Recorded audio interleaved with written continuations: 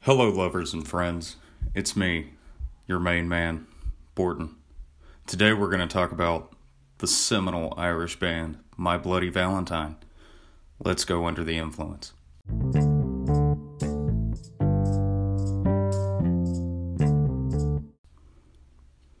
So, the band My Bloody Valentine formed in Dublin, Ireland in 1983 with Kevin Shields on guitar, Debbie Googe on bass guitar, and Colm O'Closing on drums.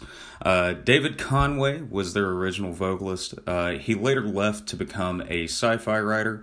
When Conway was still in the band, they did do a few recordings, not very many, sort of in the vein of New Order, sort of the early Jesus and Mary Chain records, shit like that. But when Conway left, they recruited a vocalist and guitar player by the name of Belinda Butcher, and she joined in 1987 and began to share vocal duties with Kevin Shields, who initially did not want to sing, but they found that their voices sort of had rare compliments to one another, especially when Kevin Shields would take the higher register, Belinda Butcher would take the lower register, creating a very unique mix there.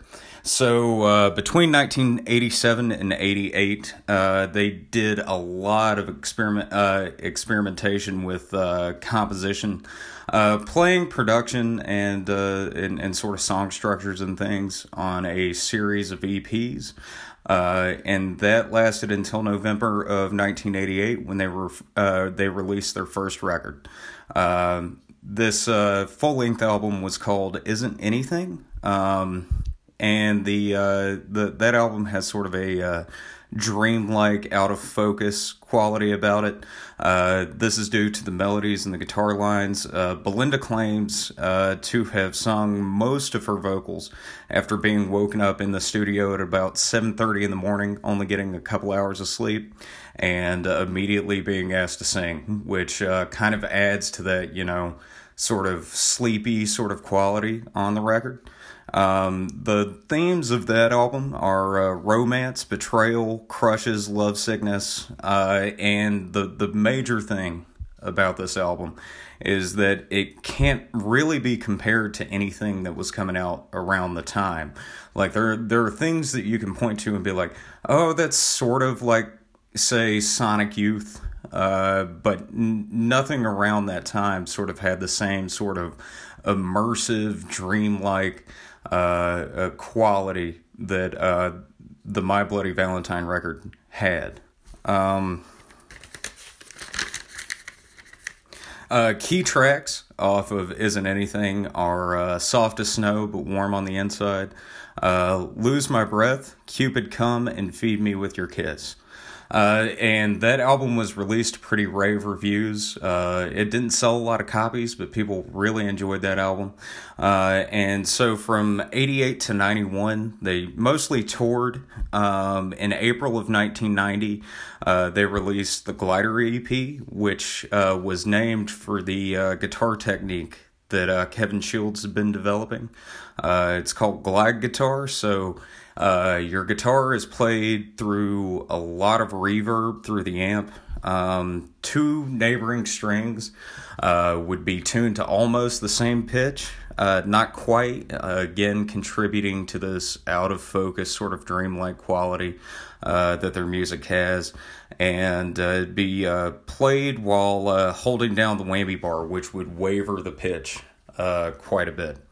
So the primary track on that EP where this guitar technique is best showcased is a track called Soon, and that was really well received at the time. Afterwards, they began work on the Tremolo EP, which was released in February of 1991, and they continued to experiment with song structures, things like that. And in November of 91, they released their second full-length album that's entitled Loveless. Now, this one's the big one. This is the realization of the band's sound and vision The vocals are mixed really low, almost undistinguishable on the album.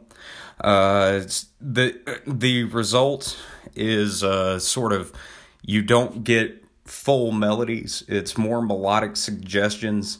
And the lyrics are not outright or concrete. You can't really discern what they are, which adds to the ethereal quality of the record.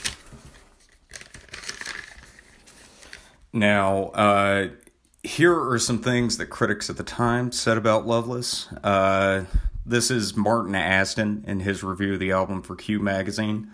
The instrumental Touched is like a drunken fight between a syrupy Disney soundtrack and an Eastern mantra, which I like the way he worded that, because that is very accurate to how that song sounds.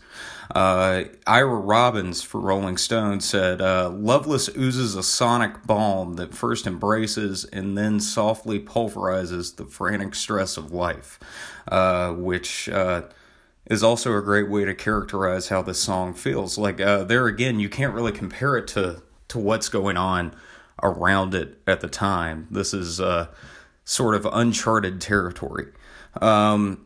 So, and in my opinion, it's more an effort in creating moods and emotions rather than articulating or recreating past ones or past experiences. Key tracks off of Loveless are the songs Touched, When You Sleep, Come In Alone, and they re-recorded Soon as the closing track on the record. And I really enjoy the re-recording. Not that I don't enjoy the version on Glider, but the re-recording, in my opinion, is brilliant. It's absolutely brilliant. A lot of at least two major rock figures, I should say, at the time really enjoyed this record. Brian Eno from Roxy Music and the acclaimed producer and sort of synthesizer god said that Soon was the new standard for what a pop or rock song could be. And Robert Smith of The Cure. And at this time, you got to think it's the early 90s. You know, The Cure's been around for a long time. Robert Smith of The Cure said that it made him feel embarrassed for the music he had been making because he wasn't trying to push any boundaries whatsoever. So Loveless came out to great critical acclaim. Again, did not make very much money, did not sell a lot of copies. They went on tour. They were unfortunately dropped from their label, Creation Records, due to the fact that production costs for Loveless nearly bankrupted the record label. Now, some of the reason why they might have been dropped is because the head of Creation Records, Alan McGee, did not get along with Kevin Shields. They did not like each other. Alan McGee was not that high on My Bloody Valentine. He liked Isn't Anything, but he just did not see the point when, Loveless took 3 years to make and costed, almost £250,000 to make. So he didn't really understand why he ought to keep them on the label. So once they were dropped from the label, the band members went their separate ways. According to Kevin Shields, he essentially went nuts, kind of became a hermit, didn't really do a whole lot. He did do some sideman work later on, most importantly with Dinosaur Jr. and with Patti Smith. He played guitar on Patti Smith's tribute to Robert Mapplethorpe. Debbie Googe formed Snow Pony with her girlfriend at the time, and then later on joined Primal Scream. Kalmo Klosik joined Hope Sandoval, who was the front woman for Mazzy Star in her solo band, and Belinda Butcher did some guest work, but for the most part remained inactive. Now, this period lasted from basically 92 until 2013, when the third My Bloody Valentine record did come out. It was released to great critical acclaim, and I will say that in my opinion, it's a respectable follow-up. to Loveless, but it's unnecessary. I would say that, if there were hope that this band were going to keep going, say, even if this album were released as late as, 1999 or 2000, 8-9 years after Loveless came out, and there was hope that this band was still going to create something great again, it would be necessary. Like, I don't hate this record. I just feel like there was no reason to put out what essentially is Loveless 2. 24 years after Loveless came out. There's just no reason for it. In my mind, I feel like the reviews were the result of goodwill that they had earned off of Loveless and isn't anything. And, even though this album only came out 6 years ago, no one talks about it. No one thinks about it. The only place you can find it's YouTube, or if you happen to purchase a physical copy of it. But nobody talks about this record, and I kind of understand why. It's essentially a forgettable album. So the legacy, the important thing to take away from the band, My Bloody Valentine, is there were the primary influences of the band's Ride, Slowdive, and Lush, those shoegaze bands of the early to mid 90s.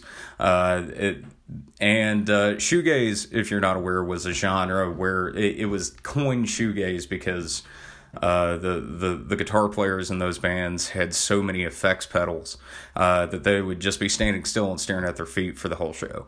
So hence shoegaze. But My Bloody Valentine basically created that. It's important. It's very cool. They were a major influence on the Smashing Pumpkins, especially the first Smashing Pumpkins record called Gish. Billy Corgan has said as much. And I feel like Radiohead's work, especially after Kid A, and especially on In Rainbows, because as far as I can tell, like Kid A and Hail to the Thief, all of those records, they kind of resemble My Bloody Valentine albums, but nothing is as tender. And then In Rainbows comes out, and In Rainbows really kind of does feel like a fleshed out My Bloody Valentine album, and it's probably my favorite Radiohead record. And also an influence on one of my favorite bands, The Verve, especially their early work. They had a lot of impact on that.